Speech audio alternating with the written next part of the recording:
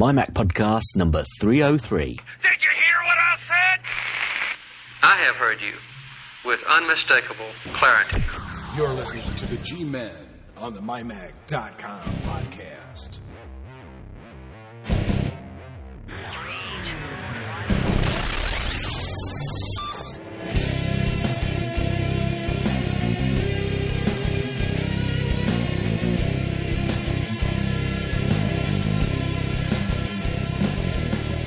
And welcome to MyMac.com podcast number 303. The G-Men are here and on duty. Thank you very much, Gaz. How are you tonight, buddy?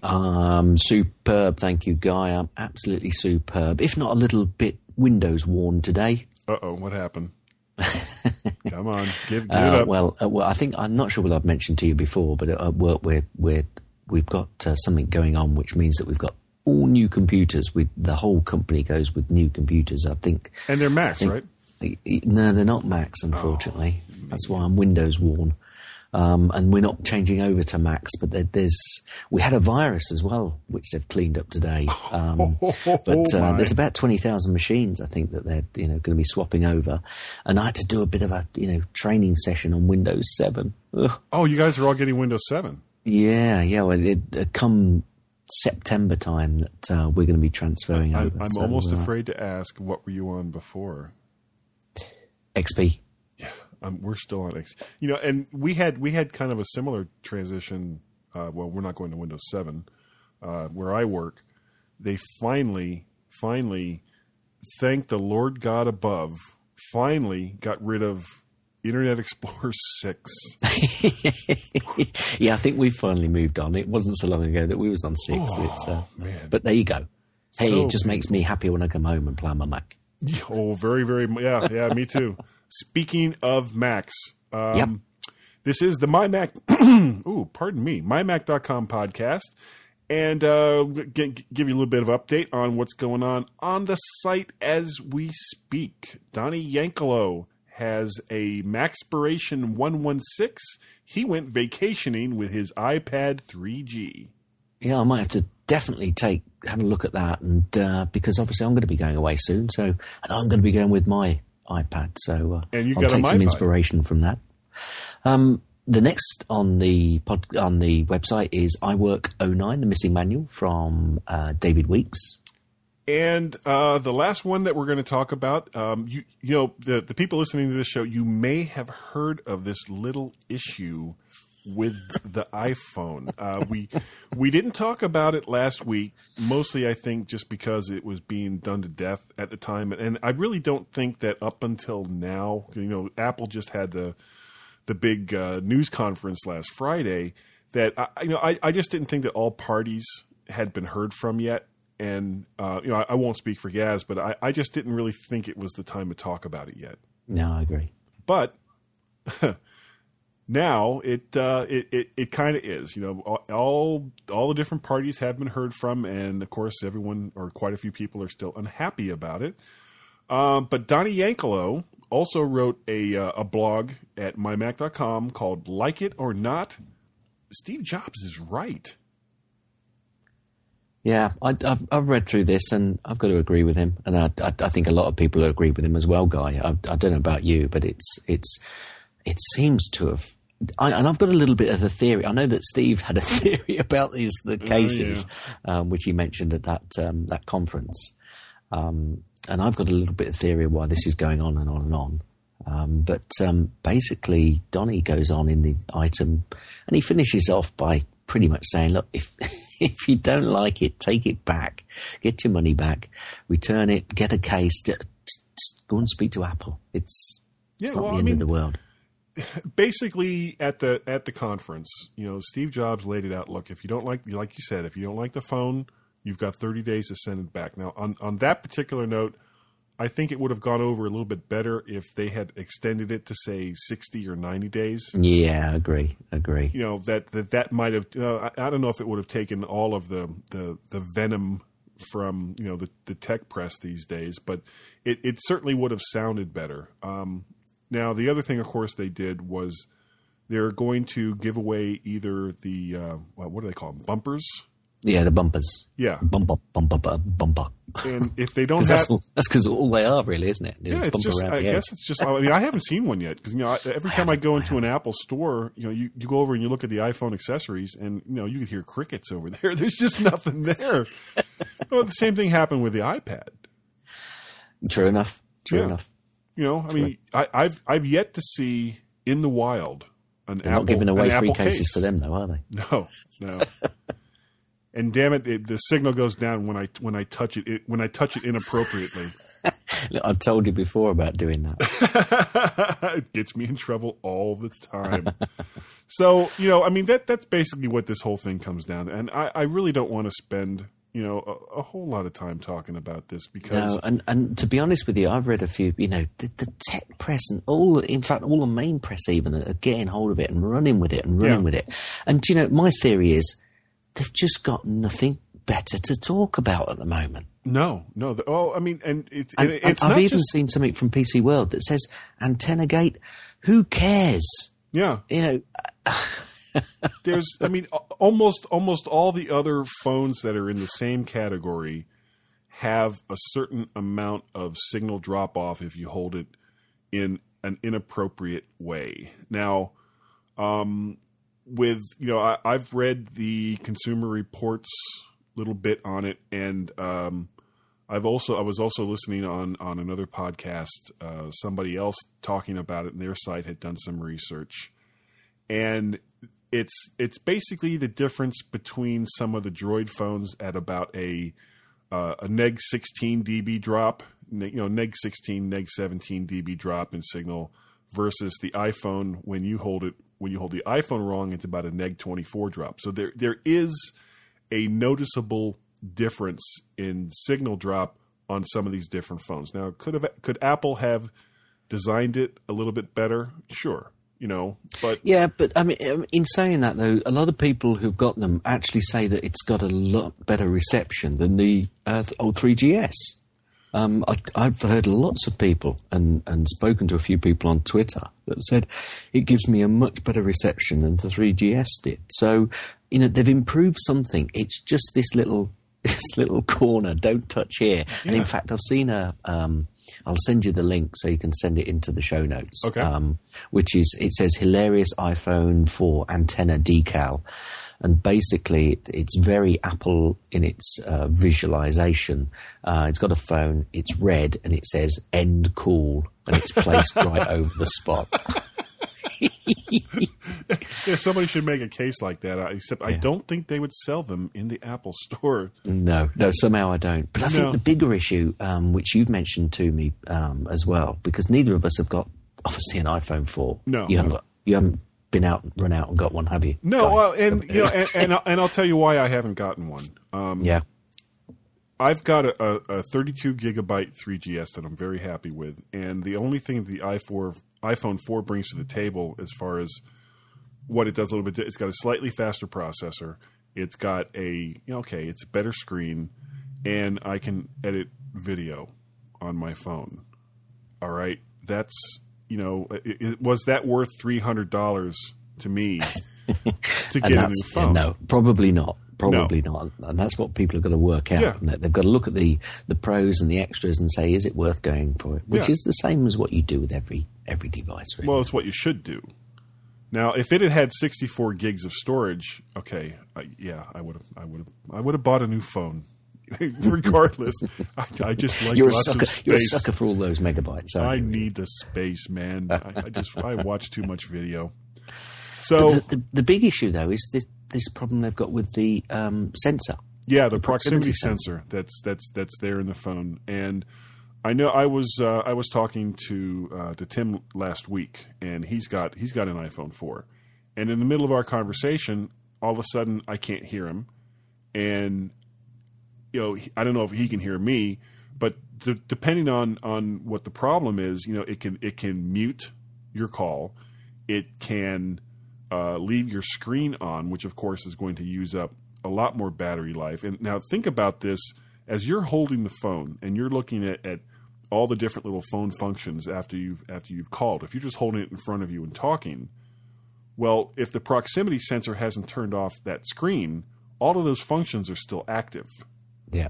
So that's just not good. And I'm hoping that Apple just came out with, what was it, iOS 4.01, I think it was. Yes, I think it was. Yeah. And that was for the wireless signal, wasn't it? Just it was really visual. I don't think it did anything major other than change the type of signal that it's the gauge that it's giving you. So yeah. Well, they made a big deal about that. Oh, well, we're using the real numbers now instead of the numbers we used for every other phone that we've ever. I think made. Everybody that's got a major problem is shouting at them to get the proximity sensor issue sorted. In my mind, I think that's a bigger issue. Yeah, I agree. Than the problem with. As far as I'm concerned, if you have a case for the phone, then your problems with the antenna is gone. But that's not going to help you with the proximity sensor, and hopefully that's something that can be fixed in software. Hopefully. I think it can. I think they've probably just set the sensor to... they had it working before. I can't imagine that they've changed the design drastically because of that, other than they have got a different type of glass now, of course. So perhaps they just haven't got the sensitivity of the software correct to the new glass, perhaps. I don't know. Yeah, well... But I hope they can fix that in software, and I'm sure they can. Yeah, well, the one thing we're not going to see is a recall. No way. If you own an iPhone 4 and you're holding out for some kind of class action lawsuit, or you're holding out for a recall... My only thought was that if people are that fed up with it, take it back now and wait until the end of September.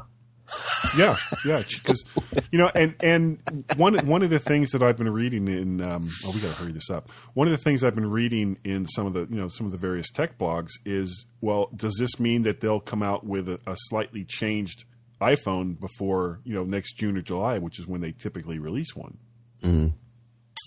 Can't see it myself. Well, if they make some basic fixes, and really. Fixing the antenna is just a matter of having something over that one corner. They don't have to do it all the way around the phone. It just needs to be in that one corner on the left-hand side, lower. I think we both know that they are working pretty damn hard on seeing if they can get this fixed somewhere. People a lot cleverer than either of us. Yeah. They're trying to get that fixed. So, yeah. Yeah, so, I've got a feeling it's by September even you might see something. I know that it was probably just an arbitrary date just to kind of put an end date to when they're giving free cases away because, that would go on forever otherwise. So that I want a free case for my iPhone 12 or something. Yeah. I'd heard somebody say, they're just doing it then to review it. It might be a new phone. I think they had to put a date down, but, perhaps they've got something in the pipework and production from them on new iPhones would be better. So anyway, We've probably gone on too much about it. Oh, we have. So, but if you go to mymac.com and you can read the blog by Donnie Yankelo, Like It or Not, Steve Jobs is Right. Now, if you were listening last week, we had a wonderful, wonderful guest on, and we made it a bit of a mystery. And all things considered, I think maybe that was a mistake. I should have just said, we had Stephen Tobolowsky, but instead it was like, let's be secretive. And it's like, yeah, that worked. And I'll tell you what, if you didn't listen to last week's, go back and listen because it's a great interview. Yeah, and today we're going to have the second part of the interview because it ended up running I think an hour and 10 minutes in total, which was I think in my mind probably very close to the edge as far as GarageBand goes. So coming right up in just a minute is going to be the second part of our interview with Stephen Tobolowsky, and you guys are going to love it. I don't know what else to say about it. Enjoy. Yep.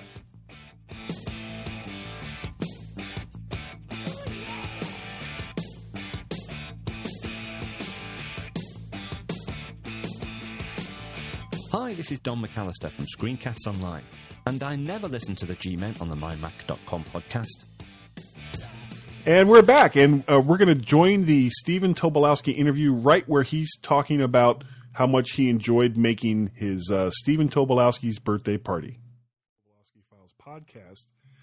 And I know that both Fearless Leader Tim and myself have spoken of the Tobolowsky Files podcast several times, not only on this podcast, but on Tim's podcast, OWC Radio. And he is so jealous that I got you on this podcast. Can I just say, Guy, actually, it does say, I'm doing a bit of surfing while Stephen's talking, and it does say that as we are the MyMac podcast, that was actually edited on a dual G5 Apple computer. Oh, absolutely. I got the link in there. You guys, well, let me tell you, you're right. You're right. Gaz, this is an important element of the story too. Andy, who was our producer and editor, used to be an Apple genius. He used to work at the Apple stores, and we edited the entire film on Final Cut. Well, he did. And then we had a tie-in with Apple in that we were able to travel to Apple stores around the country and show the film and answer questions about the movie. Really? And so Apple was enormously helpful to us, but besides giving us the brilliance of Andy and the software with which we made the film on, there is a definite Apple connection. Well, that works out well because this is a Macintosh podcast. All righty. Well, there you go. Well, now you of course you are a Mac user. I am a Mac user. I have right now the prehistoric G4. A Mac Mini or an iMac? It was the top of the line, probably around the time the Earth cooled. It was, what is it? That 17-inch laptop. Oh yeah, the PowerBook, awesome, and it's what I write all of my stories on, and it's been great, and I'm operating under an old operating system because the computer works so well. I daren't use Flyfish or whatever they're using now. I mean, I think I'm using Coyote or the old operating system. OS 10 Snow Coyote. Yeah. Tyrannosaurus Rex. Right. So I keep it real simple. I use it kind of for word processing, but it's working for Skype, and also it has all of the plugins for a big monitor, which I have right now, in which I'm looking at a big picture of my wife on, smiling at me. Oh, it makes me so happy. Now, based on the success of Stephen Tobolowsky's birthday party, I guess /films.com contacted you and wanted to do a podcast, or how did that work out? Yeah, it was David Shin, who was the managing editor. It was back with the broken neck. Isn't it funny how the stories overlap? I had my broken neck, and David Shin called me. I couldn't work. I was at home, and he said, would you be open to an interview about Birthday Party? And I said, absolutely. And David found the movie on his own. It's one of the few movies that Rotten Tomatoes gave a 100% perfect rating on, perfectly unrotten. And everybody told David, oh, you got to see the movie, And finally he did, and he loved it. And he ended up interviewing me 3 different occasions. And on the last occasion, at a break, he said, Stephen, what do you think if we did part 2 of Birthday Party as a podcast, where you just do the same thing you're doing in Birthday Party, tell stories, and it could either be, he anticipated there'd be a lot of film stories, movie stories, and things like that, but it turns out to be kind of a 50-50 thing with life stories and with film stories, and we call it the Tobolowsky Files. And last week, we climbed to number 4 on iTunes for audio podcasts, which was a first for us. We were thrilled. And right now we're talking with some NPR stations that heard the show and want to expand the Tobolowsky Files into the realm of NPR, which in America here, Gaz, is National Public Radio? Yes, National Public Radio. That would be so cool. And so we're still in a growing mode with it, but the Tobolowsky Files is free. No salesman will call. It's downloadable from iTunes or from /film. and people are doing it. You know, we get letters now from all over the world of people hearing some of these stories. Well, I know when I talked to you earlier, Stephen, that I was telling you that the stories that you tell about your experiences in Hollywood on TV and the movies, those are great. But the ones that I really connect with are the stories that you tell about growing up in Texas and the Dangerous Animals Club, which I thought was just hysterical. The story that you told about your mother, and I think I said when I talked to you earlier that it was the first time within about a 2-minute time span that I laughed, I cried, and went into deep thought, all within about 2 minutes. That's wonderful. That's the point of it. I remember I'm hired by a group of casting directors out here, Kalmanson and Kalmanson in LA, to teach improvisation and to teach comedy. And I remember I was teaching my comedy class, and I just come from Dallas, having gone through that experience kind of with my mother. And I sat down with my comedy class, and I was telling them, I said, I'm just thinking, what it was like and I start talking, and while I'm talking, I'm thinking like, this is a story. This is a story. That was a real kind of breakthrough story for me and David Chin on the podcast, because it really isn't show business related at all. No, it's not. And I've gotten letters about that story. It's episode 4 on the podcast called The Alchemist. And it is a story. I think I was contacted by NPR. I recorded it over Christmas for NPR. And I've gotten letters about that story from all over the world. So apparently it does strike a note with people who've lost someone that they love very much. Well, I just have to say that it was just brilliant.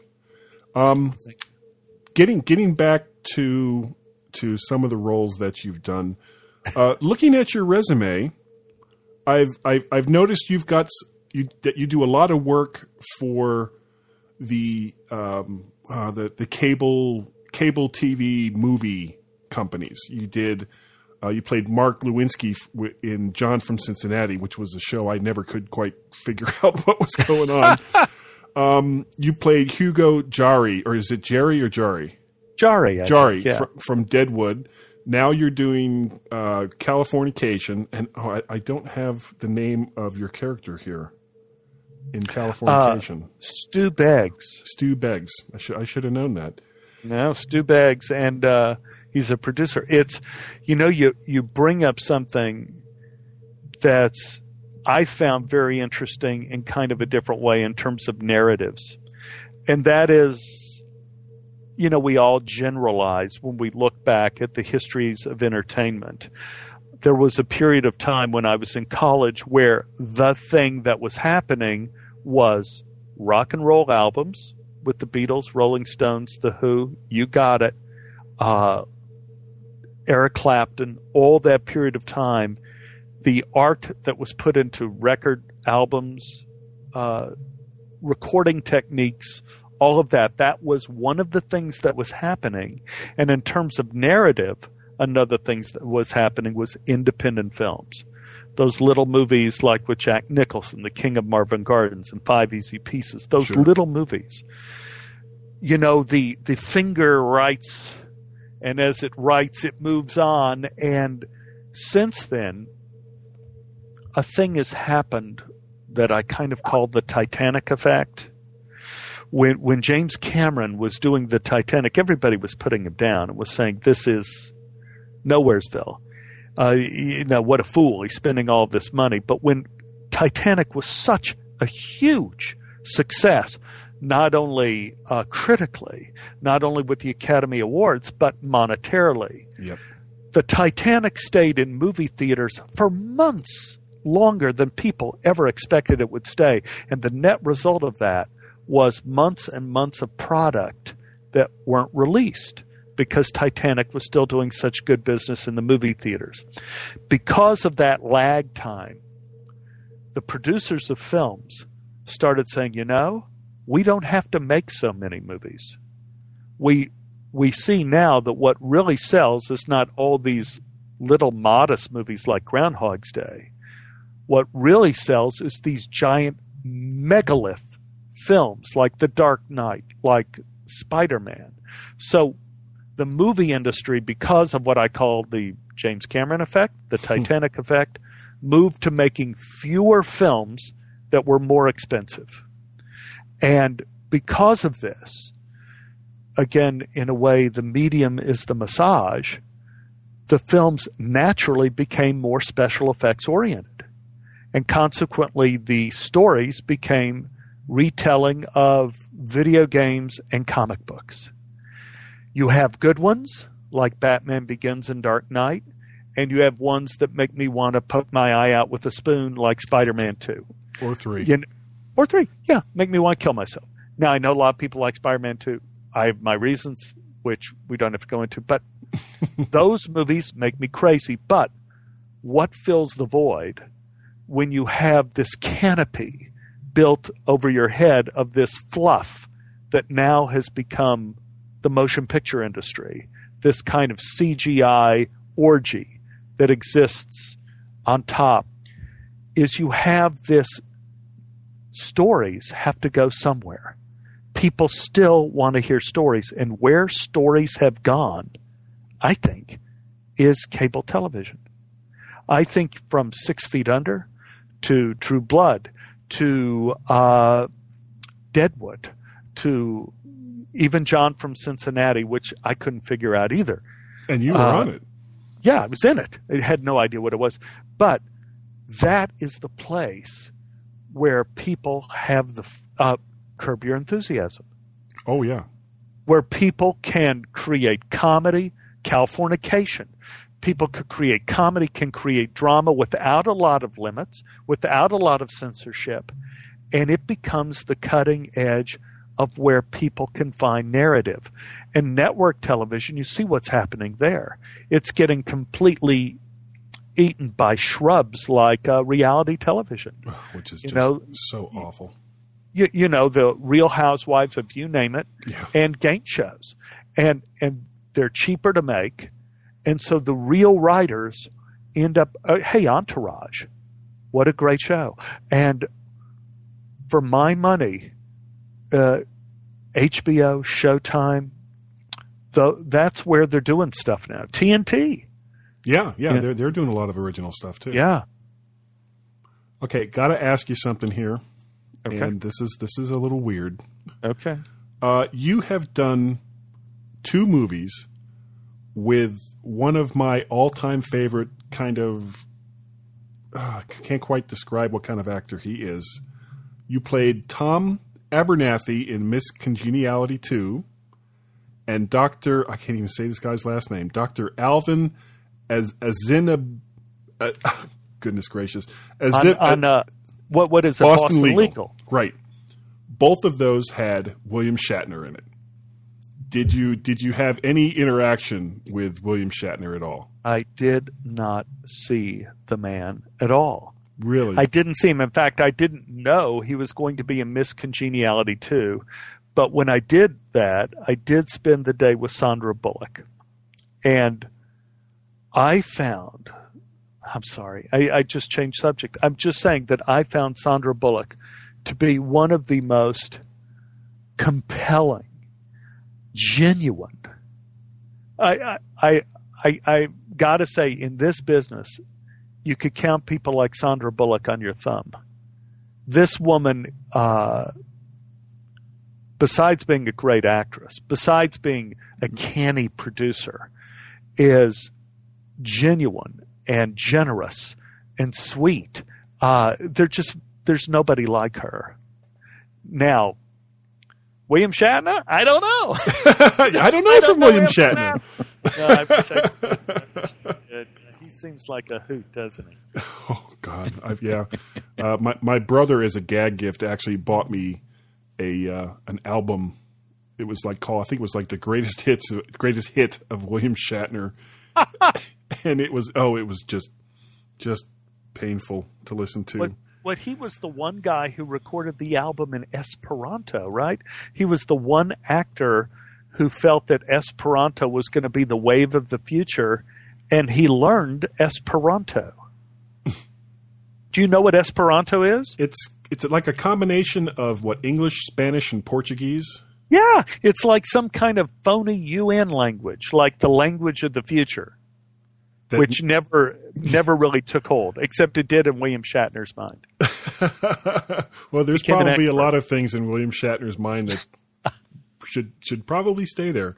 Yeah. I love the guy, but yeah. He's hilarious. It's amazing how he keeps going, isn't it? And he kept going by making kind of fun of himself. Yeah. Well, he would take these, I guess you could call them sideways journeys in his career. You know, he goes from doing Star Trek, you know, big iconic series that basically gave him his name, to something as, you know, strange and bizarre as a 70s cop TV show, T.J. Hooker. Yeah. And, well, you know, of course, I don't want to spend a lot of time talking about William Shatner, because we have Stephen Tobolowsky here, which I think is just, I am so Hey, I bet out. you I've done more movies than William Shatner. Oh, I bet you have. I was looking at your IMDb page earlier He's done today. more Star Treks than me, though. That's for sure. What, did you ever try out for any of the various Star Trek TV shows? I did, and I would have given my right to have been in any one of those shows. I think I read even wearing a red shirt. If I was wearing a red shirt. Oh, that's hilarious. Even wearing the red shirt, knowing that I was Doomed. facing imminent death.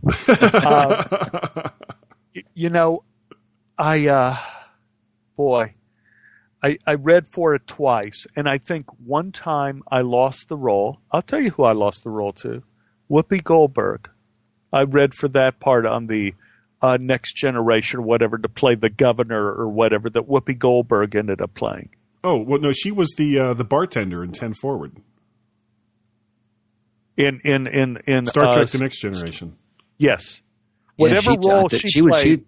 She would turn up quite a few times. So if you'd got that role, you would have been in quite a few episodes. Yeah, I would have been happy. Yeah, but hey, if you have a chance of Stephen or Whoopi, I think I would go with Whoopi. Well, what's in the future for Stephen Tobolowsky?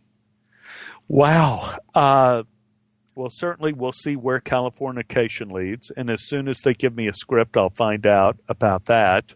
Will he live? Will he die? Will I live or will I die? That's interesting. You never know. We have a lot of exciting potential with the podcast. There's always potential energy and kinetic energy. And kinetic energy always seems to wear people out, and people get very excited over potential energy, and we're in that potential energy stage. On iTunes, we have something like 35 or 36 weeks already recorded of episodes. We have NPR in Seattle wanting to do it. We have Chicago FM station 89.5 who wants to air the Tobolowsky Files. Their producer is connected with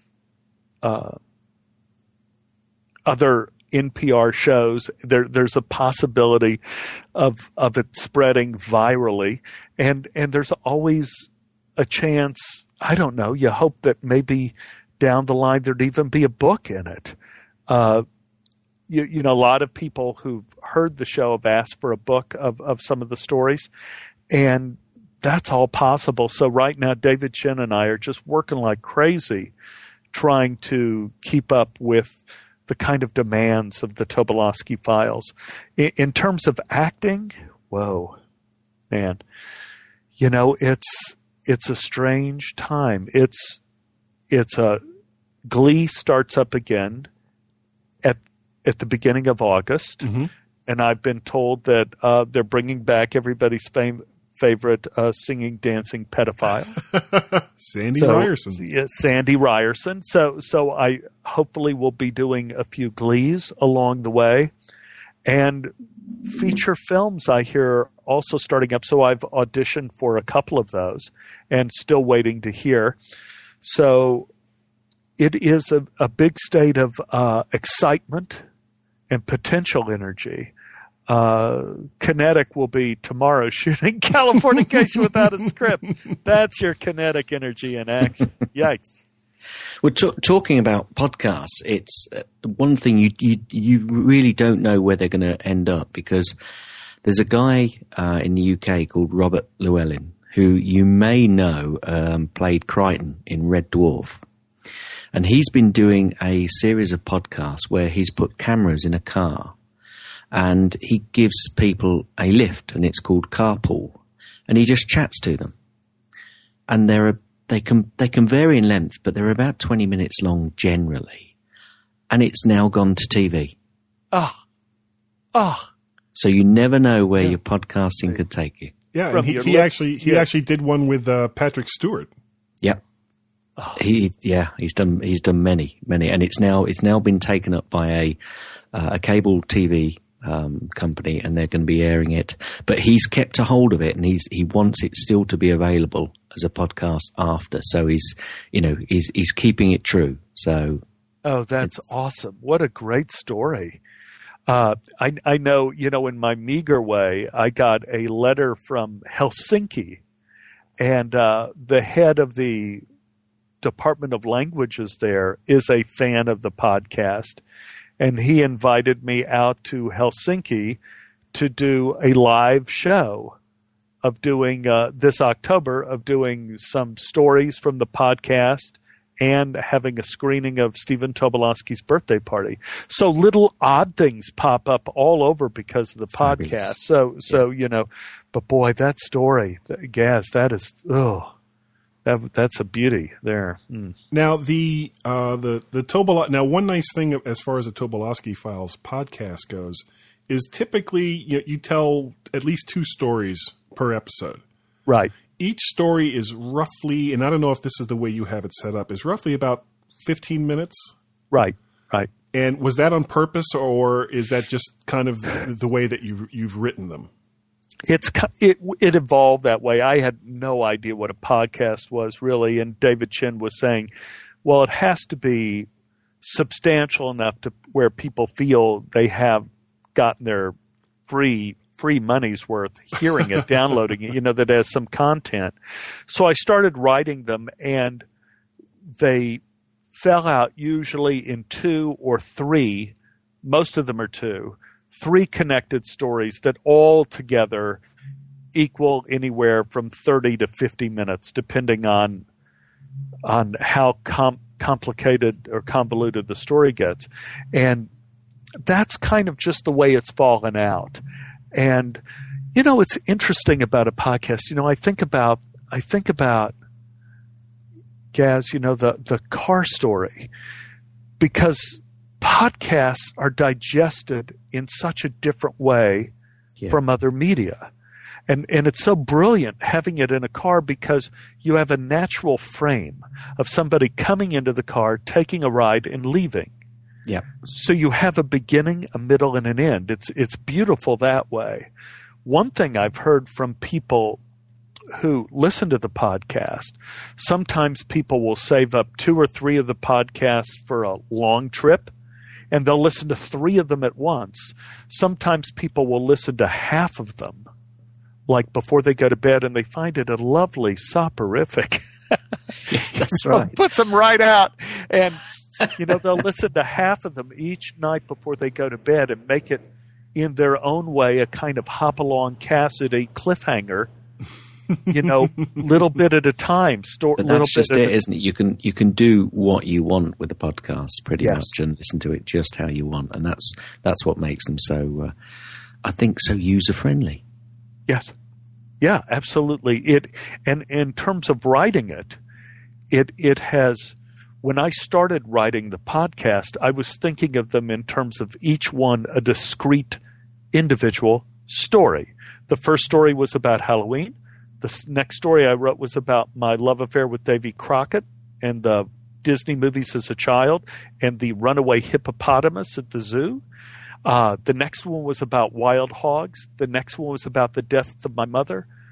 There was no apparent connection, but as the stories went along, I began to understand that people were listening to them in clumps and groups.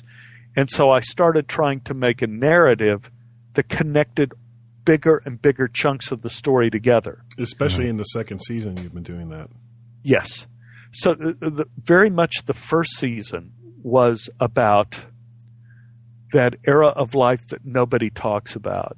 I mean, everybody writes books about childhood and the carpool years and going to school, and they make after-school specials based on it.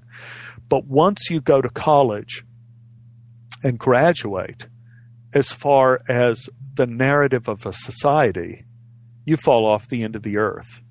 And the first season of the podcast is about what happens to a young man, a young woman, who's just starting out. In my case, I wanted to be an actor, but just starting out trying to find out what their life was going to be, falling in love for the first time, finding an apartment together, getting your heart broken for real the first time, encountering these big things for the first time, moving out to LA away from home.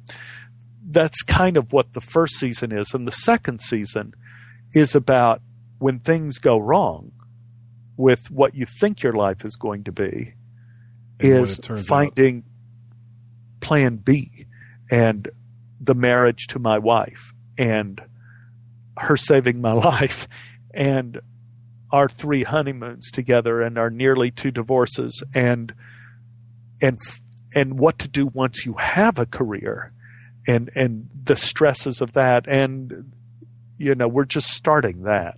Have you found that as you've done it, you've just kind of settled into the role of doing the podcast and settled into the format that you now find that you're happy with? Yeah, it's interesting. It's interesting. What has happened is, and I've heard other writers talk about this in history,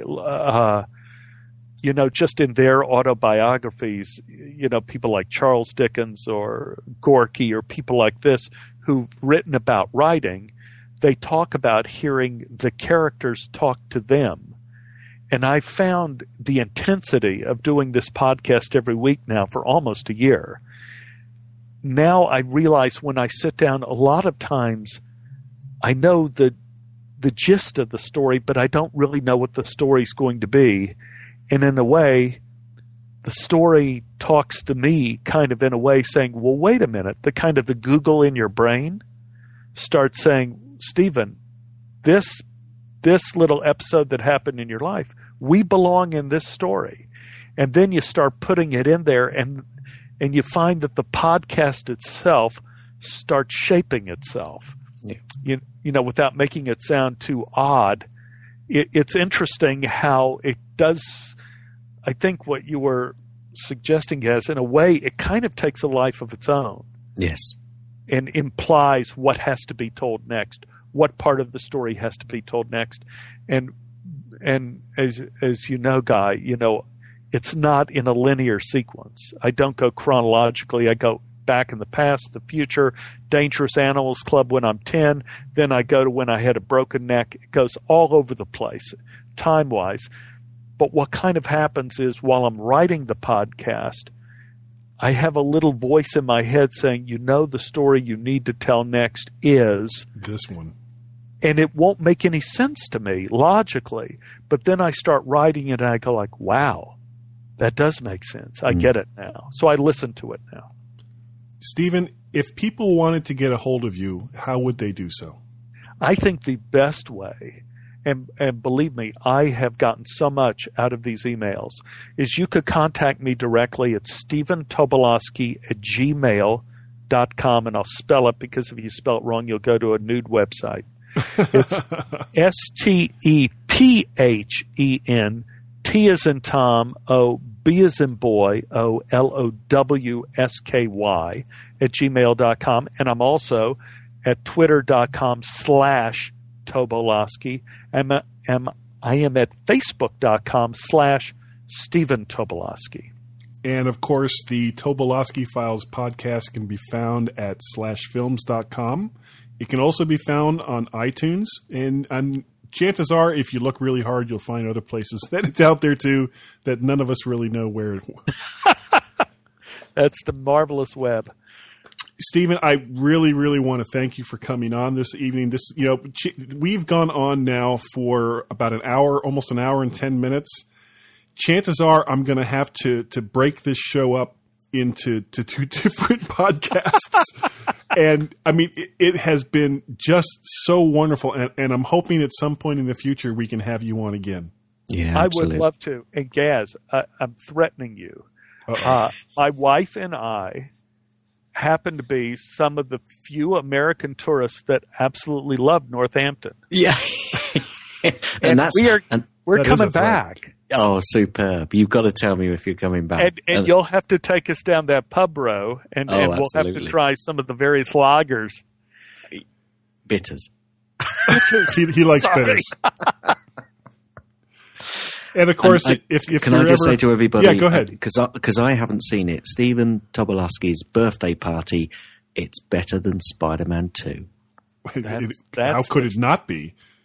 Well, no, if you go to the website, you'll see why I said that. Absolutely. So I think we're going to need to end this before I have a complete meltdown here in GarageBand. Okay. Thank you so much, Stephen. If you ever end up over in the Washington, D.C. area, please contact me and we'll get together for dinner or something. I'll take you out and we'll find bitters somewhere. Sounds great. So everyone, please stand by and Gaz and I will finish up the show in just a little bit. Adios.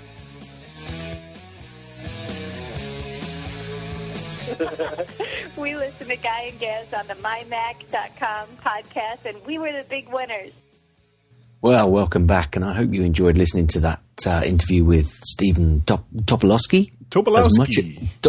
As much as I enjoyed being a part of it, because it was a cracker. Yeah, it was. Anyway, I think we ought to talk about feedback and our contact. Yep. We are really, really looking for people that want to come on to the show as a listener invite. So, yeah, come on, send us your emails. Yeah, send us an email to feedback@mymac.com and get on the show. We will put you on the show, whether you like us or hate us or whatever. We'll put you on. And you can contact Guy and myself directly at gaz@mymac.com, and you can also contact me on Twitter or follow me on Twitter if you want at twitter.com/Gazmaz. And Guy, I think you've got a pretty similar email address. Yep, it's guy@mymac.com and twitter.com/MacParrot. Now, we have a telephone number that you all seem to despise on a regular basis because you never call it. It's area code 703-436-9501. 703-436-9501. So call it collect, call it direct, but call it today. Don't call it collect because I'm not going to pay for it. Excellent. Yep, I think that's going to be it for the show tonight. Gaz is going to be gone for at least 2 weeks, possibly 3. Possibly 3 weeks. Yep. Yeah. You're letting your regular work and family obligations kind of. Yeah. Next week I'm away. I'm away in Belgium. Oh, I wish I was going to Belgium. A couple of weeks after that, I'm down in Cornwall on holiday, and internet connectivity down there is going to be pretty skimpy, I think. A little scratchy. And Belgium, we're going to be fairly busy as well. So, yeah, sorry about that, chaps. Now, next week, I'm hoping to have a web comic artist on by the name of Daniel Corsetta. She is the artist for Girls with Slingshots, which you can find at girlsatslingshots.com. And unless she blows me off completely, that's who I'm going to be talking to next week, Gaz. Cool. Yep. So I think that's going to do it for tonight. We love you long time, and we'll see you next... Well, I'll see you next week, and Gaz will see you in about 3 weeks.